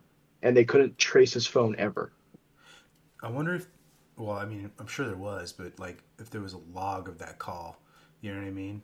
Like there would have been on her phone, I guess, if it was cell phones. But dude, Yeah, that is extremely creepy. Like they just, again, like this is in my brain an interdimensional kind of thing. You know, you it's exactly what I fell think it is. fell into some sort of time slip and or whatever, and you wound up in California. And again, you know, there's a ton of cases out there that you can go find that aren't missing 411 cases, but they are cases of people who have disappeared, and they've been found other places, or their family members know they disappeared. Like a long time ago, I read a story about a guy who went missing in his cornfield, and for the rest of his daughter's life, like he was never found again. But they told officials that, and people, that they could go out into the cornfield sometimes and have a conversation with him, and that he told them that he was there, that he fell. All he felt was this sensation of falling through the ground, and then he was somewhere else, and that every once in a while he could come back there and talk to them, but that he did not know how to get back. And that to me, that thought is altogether just terrifying, because you're, especially if you can see the people on the other side, right? And if you're, my brain immediately goes to Stranger Things, right? Or the Upside Down. And it's not the same. It's different. It's similar, but it's different, right? And if you're being chased by something in another dimension like that, being chased in general is going to elicit terror for sure, right? But interdimensional terror, it sounds a lot worse, and just that is really, really scary to me. Being just one day, dude, you're like, I'm going to go do this last run, or I'm going to go for a run or whatever. And then you wind up on the other side, somewhere, and, it makes me think of, I want to tell you about the Kelly Hopkinsville thing, but I want to finish talking about these people first, the other ones that have gone missing. I think I'm just going to do one more, because I picked several to talk about. And if we end up talking about the others, we can. But again, this one this was also on the Missing 411 documentary, but. This is the Jared Adadero case. Again, another kid. This happened in 1999, Rocky Mountain National Park. The father was out with a group of people. It was like a Christian singles group, right? And they had kids, and they went, I guess, out on this like retreat out in the woods.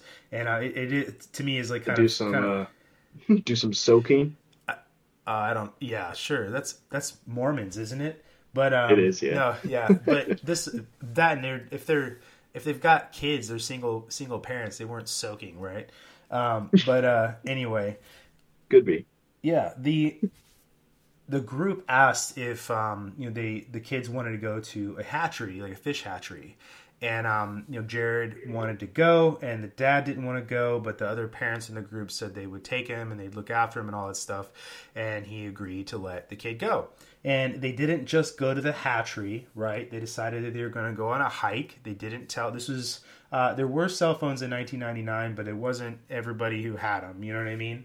Yeah. Not like today.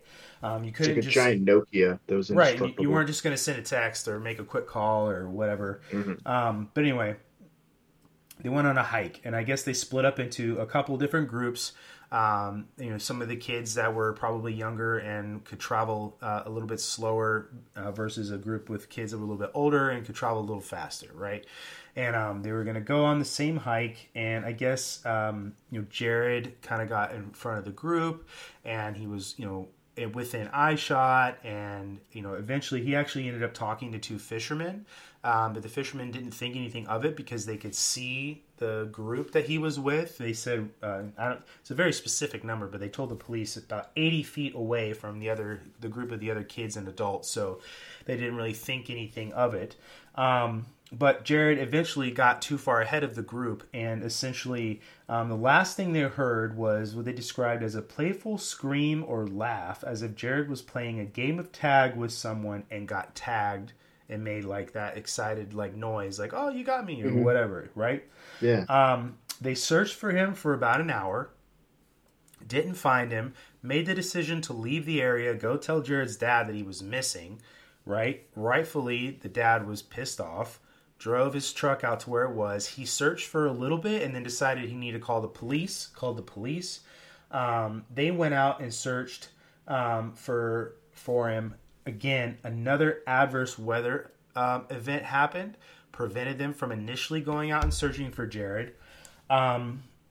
near another body of water. Like I said, there were fishermen. There was a river by there.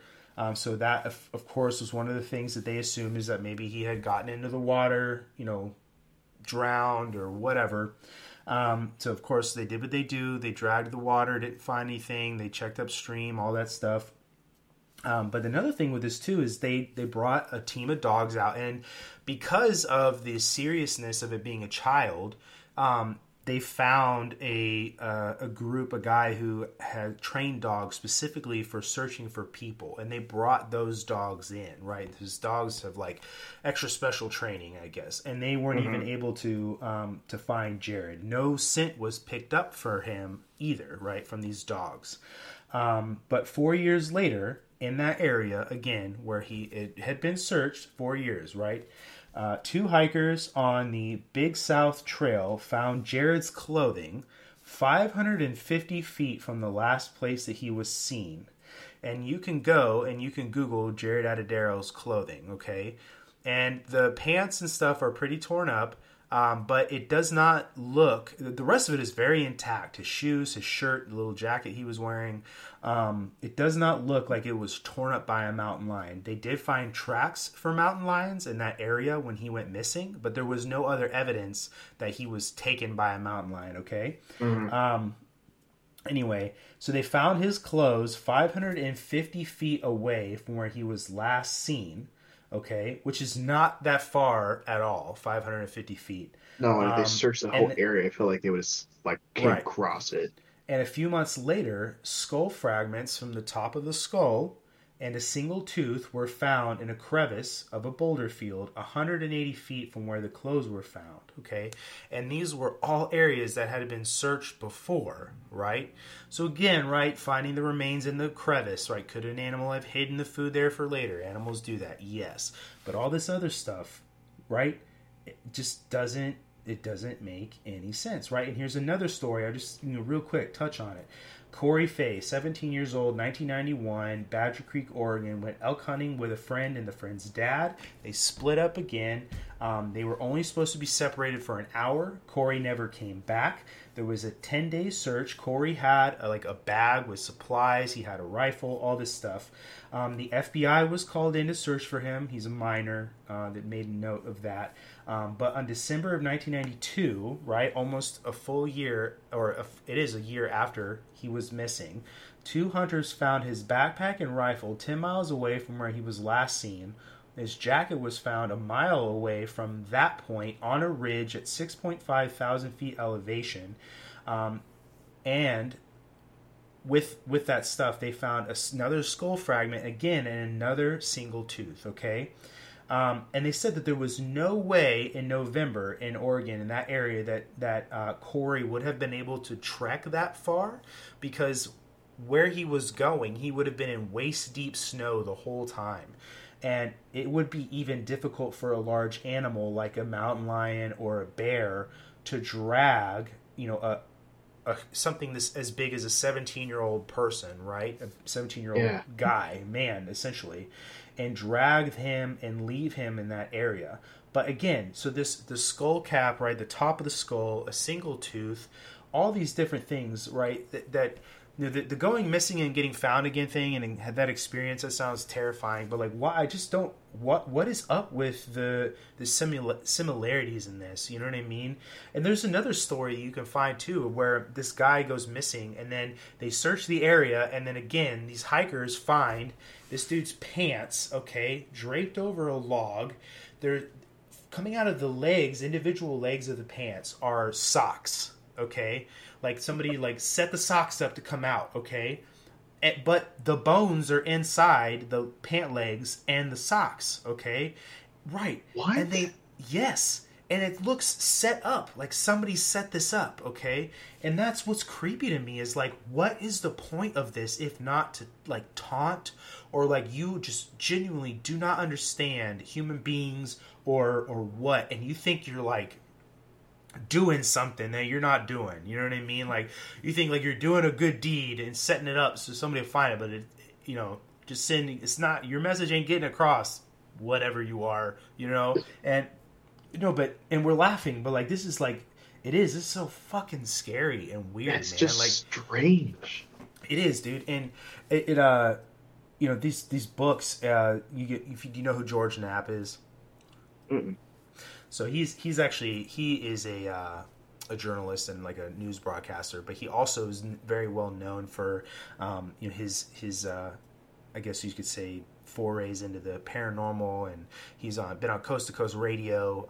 He also has a podcast now with dude. I know I love Coast to Coast with Jeremy Corbell. But anyway, he said those books will make you be way more aware in the woods, right? And but even then, it doesn't even sound like being aware is going to help you out if you're all of a sudden you go from skiing to running for your life from interdimensional beings. It just Interdimensional Bigfoot. yeah. And so I'll say this real fast. Like these things happening where they happen, and all these cases, I found ones like I said that specifically have these characteristics that are all tied together. It doesn't make any sense to me. None of this stuff. It's just really weird. My running theory, and this is what makes the most sense to me, is I do believe it has to be something like interdimensional. Like you fall into a rift or something like that. And my idea behind this is the reason why it happens out in like national parks or like forested areas is they tend to be areas that are less like there's not like power lines, there's not like a lot of activity. It's a calm area.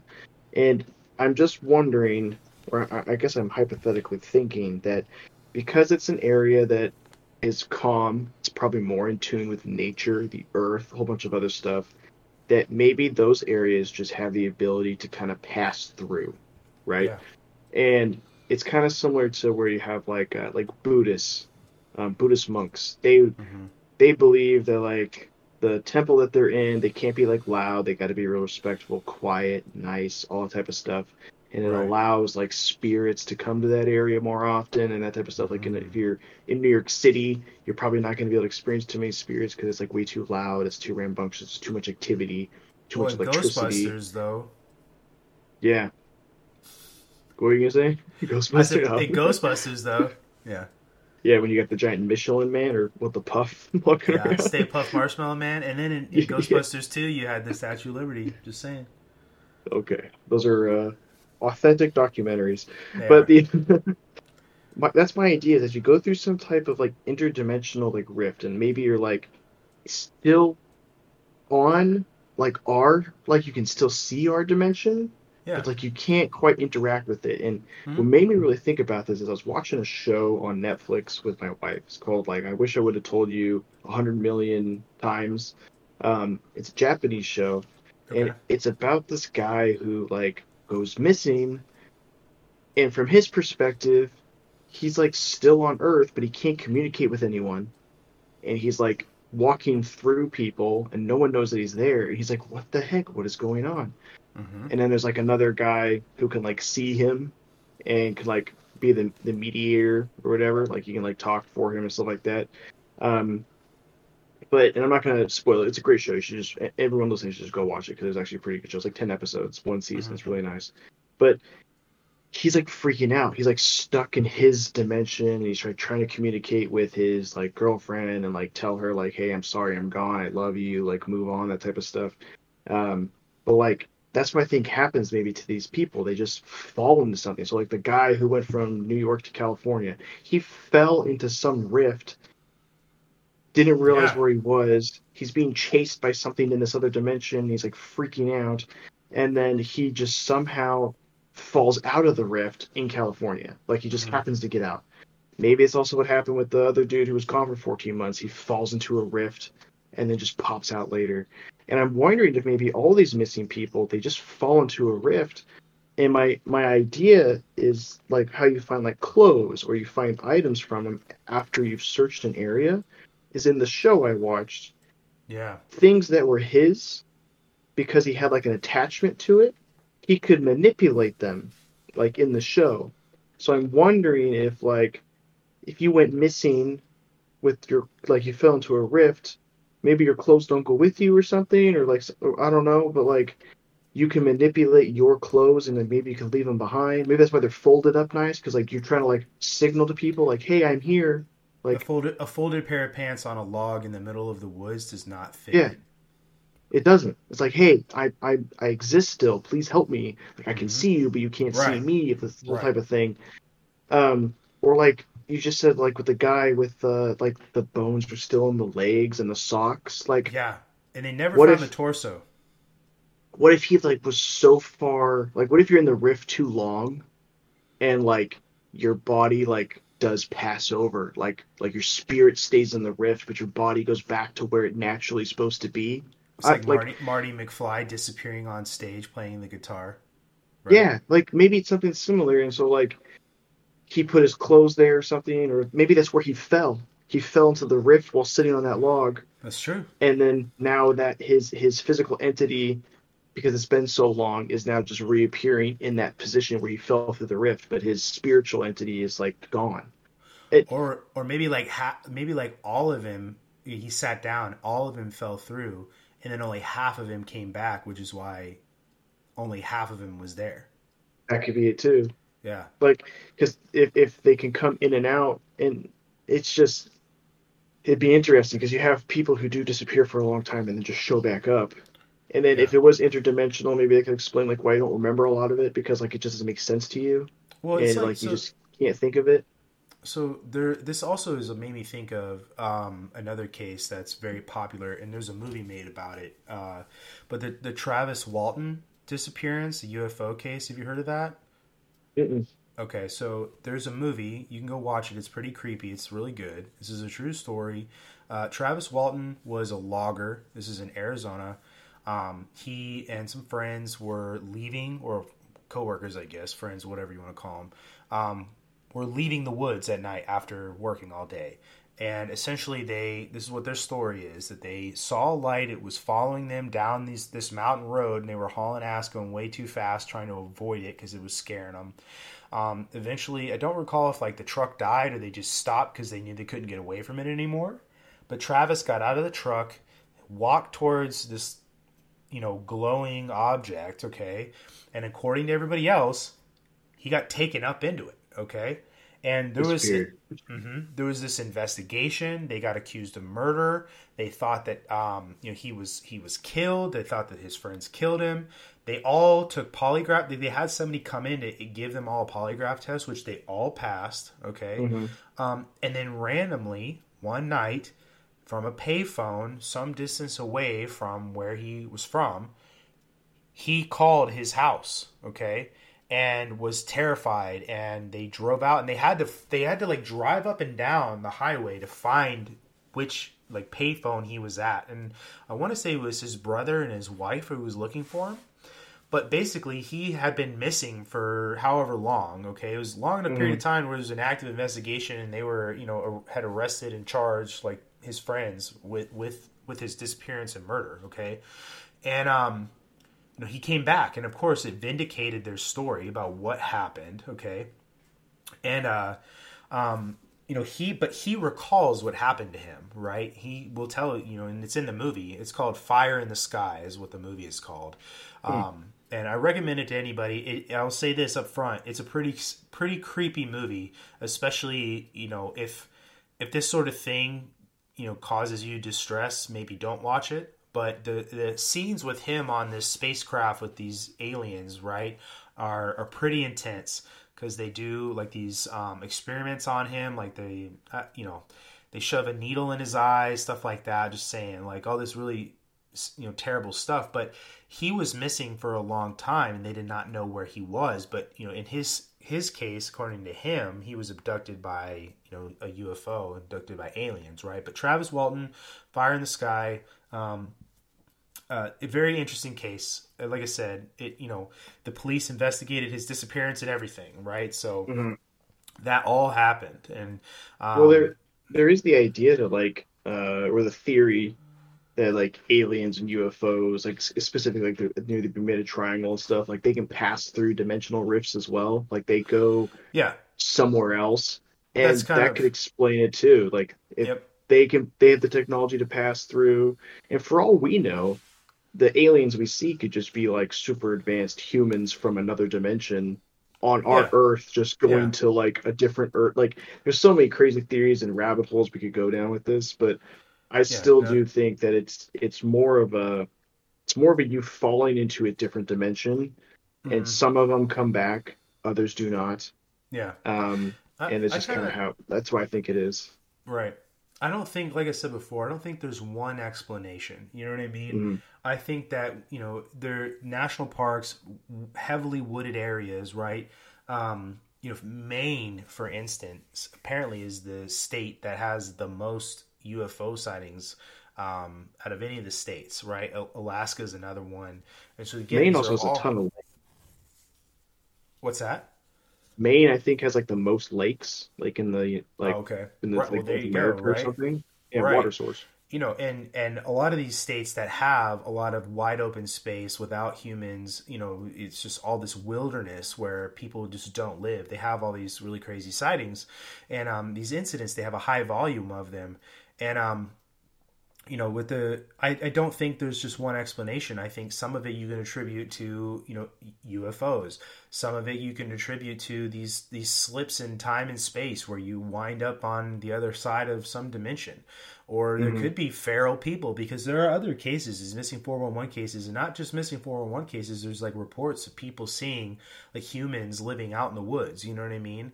And there are cases throughout history of people coming in contact with human beings that you didn't know they lived, arboreally wild out in the trees, and but the one thing we talked about at the beginning that I really want to talk about, I find extremely interesting, is the cave system thing when these people going missing, and it is the perfect way to disappear, whether you're an animal or you're a feral being, human, or you're a Bigfoot or whatever, is to disappear into these cave systems. And if that's where you live and that's where you grew up, you know what the cave system is like. You know what I mean?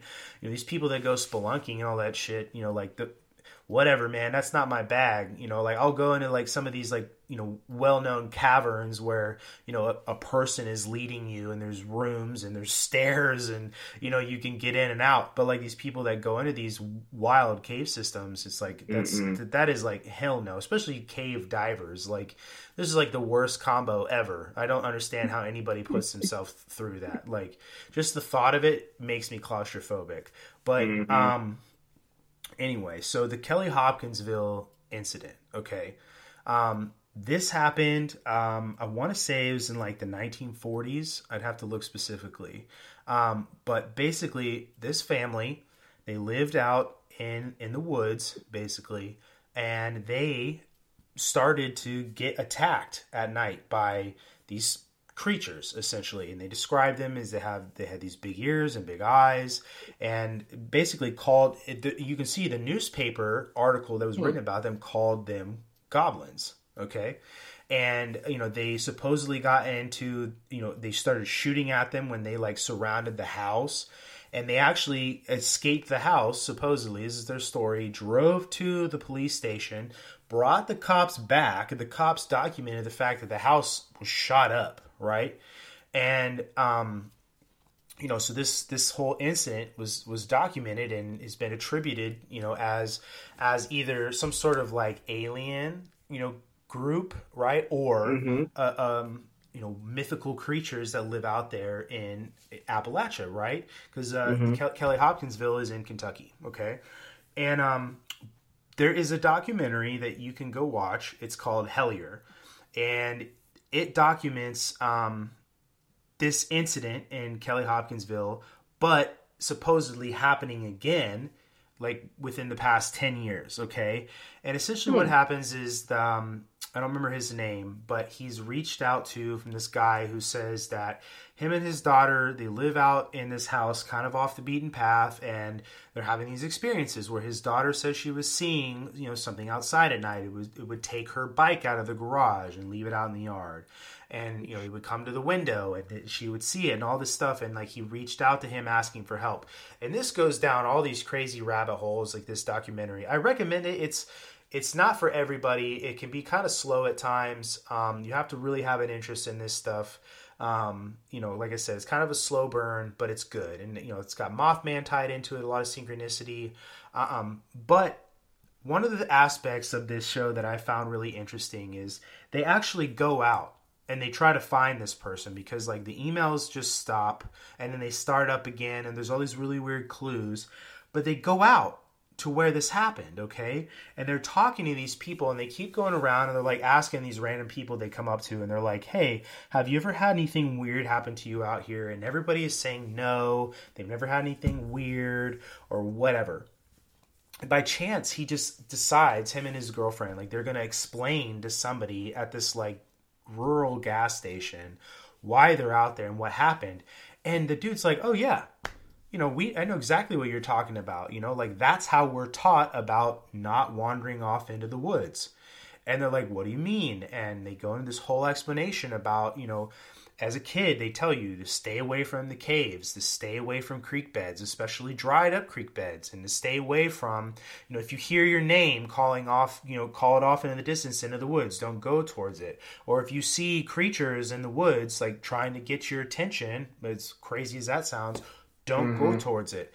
And that, you'll disappear and mommy and daddy will never see you again, basically. And so when they start talking to more people again, they start explaining that, and they're like, oh yeah, well that's just, that's normal. You asked me, like, have I seen anything weird? Like that's just part of our culture here. And it's like, well, that's kind of freaking wild that you're asking these people, have you seen anything weird? And that's not strange to them.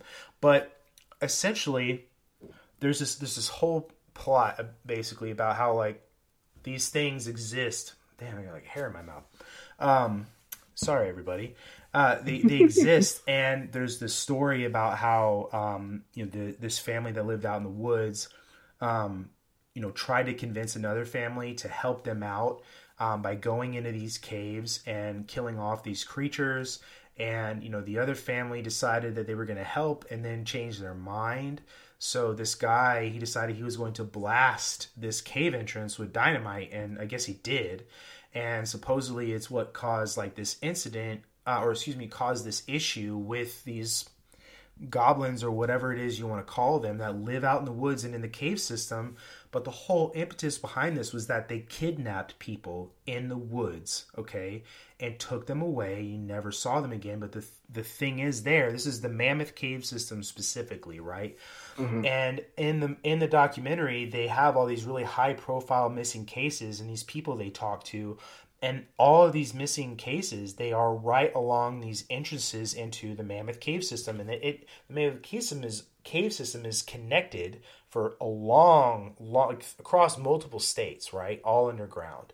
And if you have an interest in watching it, I don't want to spoil it for you. But the Pokemon reference I was talking about is the Pokemon Sableye. The Japanese supposedly have this, they know about the Kelly Hopkinsville incident, and they created a Pokemon called Sableye they created it off the description of what the Kelly Hopkinsville goblins look like. So if you want to go look it up and Google, the Pokemon Sableye, or what Sableye looks like, that is supposedly the description of what these goblins look like, which is kind of wild when you look them up. Were you just Googling him? Yeah, I was trying to Google it or whatever. Yeah. What was it again? Sableye. Sableye? Mm-hmm. Sableye Pokemon. Yep. Oh, yeah. Right. But the Japanese, that they designed that Pokemon, they drew him as a Kelly Hopkinsville goblin. How odd that is that the Japanese are familiar with this story, but most Americans have never even heard of it. And I implore a lot of you, everybody, like go look into it. It's pretty wild, but it is, again, the Mammoth Cave system is a national park. The Appalachian Mountains have a lot of wilderness, and that's how apparently a group of people in the United States are taught as children to stay away from the caves, because there's these creatures that will try to coax you in. And the other thing too is, like, some of these people that say that they've had incidents with these creatures will tell you that they kind of lose time and they feel lulled into a sense of false security. and they start wandering off, and these dry creek beds come into account, and they'll follow the creek beds, and they all lead to these holes in the ground and stuff like that. It's pretty creepy, because these people, they just randomly happened upon them in this area, and that's how they live. They deal with this, I guess, and that's how they grow up. It's part of their culture. That part's really wild to me. So, like, to me, I've always thought when you talk about missing 411, like, here's this aspect of it that, this group of people in the United States is across multiple states grow up learning about disappearances in the woods and these cave systems, or these mythical creatures essentially taking people. Again, it doesn't have to just be interdimensional Bigfoot. It could be Sableye, a whole group of them out there snatching bodies, dude, taking them down into the cave system. And what a perfect way to hide somebody, and you'll never see him again. You know what I mean? And but yeah, that one to me, like, I feel like there's some sort of tie there, whether it's loose, and that's again why I say that there's not just one explanation. I do think the interdimensional piece has a heavy hand in it, whether UFOs, UAPs, aliens, whatever you want to call them, have the ability and know how to travel interdimensionally, and that's how they get between point A and point B so fast, or whatever, Bigfoot, goblins, whatever you want to call them. And this is just fun conversations to have, and there is an element for me of seriousness in this, because I do ascribe to some of this stuff, because I don't think we know everything about our own planet or the universe at all, right? Oh, Look at how little we know about the ocean, okay? But I mean, it just, to me, like, I've always had like a tie to it in my brain about missing 411 and like the Kelly Hopkinsville incident and all of the things surrounding it. What was the name of that documentary thing you're talking about? Hellier, Hellier. Hellier. Yeah. And I recommend it to everybody. Like I said, it's a slow burn. It's not like this fast-paced documentary with a ton of drama to get you sucked in. There are incidents that happen interspersed with a bunch of other stuff. You have to have an interest in this kind of thing. If, like, this is your first time hearing about it and you really don't have an interest in this stuff and you try to go watch it, my assumption is you probably will turn it off, but it's really good to me if you have an interest in this kind of stuff. So, yeah, I'm definitely gonna look into it. I also watched gonna it watch on that movie, YouTube. Fire in the Sky. Yeah, dude, Fire in the Sky is a scary book, man, or scary movie. I mean, Yeah, I'm gonna watch that too. Travis Walton is still alive. He actually was on the Joe Rogan podcast. You can look up his interview with Joe Rogan and listen to him tell you about this, and it's pretty terrifying. And you could tell it makes him very uncomfortable, and he doesn't do a lot of public appearances. So yeah, because he probably, like, it was all real to him. Well, yeah, and it all happened to him. Right. Yeah. It changed his life and made his life worse, and he will tell you that. That's crazy. That sucks. Yeah. Well, speaking about people losing track of time, stuff like that, I think it's a good time to kind of end this before we fall into an interdimensional rift. Yeah. This No, is I mean, very, very interesting. I love learning about kind of weird and off-topic things, and I wish more people would have an interest in them, because they are very strange. And to all listening, look up the stuff we talked about. You could look up the exact names and read about the stories yourself. just listen to Hiding Something. Like, that's a great podcast too. To kind of go into this. Yep. But yeah, no, I love this stuff. It was great to kind of just pick your brain and kind of go more in depth, because I learned a lot from you today, and I would hope that you learned something from me too. Oh, for sure. And when we start, prior to posting this episode, of course, like, you're listening to it after it gets posted, there will be a lot of stuff we'll put up on our Instagram and Facebook. And like I said, we have a TikTok now too, so there'll be stuff there, and YouTube shorts and stuff about this stuff. I'm definitely going to put that map up with the cave system and where people have gone missing. I'll put Sableye up. I'll put some Kelly Who's Hopkins, that Pokemon? Right, some Kelly Hopkinsville stuff on there, which again I really recommend people going and looking into, because that is a wild story. And it made the news. There's newspaper articles about it back in the day, But I like you said, I love talking about this stuff. These are the conversations that really get me going. And I do. There's 100% an element of truth in here. Where it's at, I don't know. Right? We're talking about this because I don't understand everything about our existence on this planet in the universe. No one does. I'll just stay flat out. If you think you know everything about it, then that's pretty naive.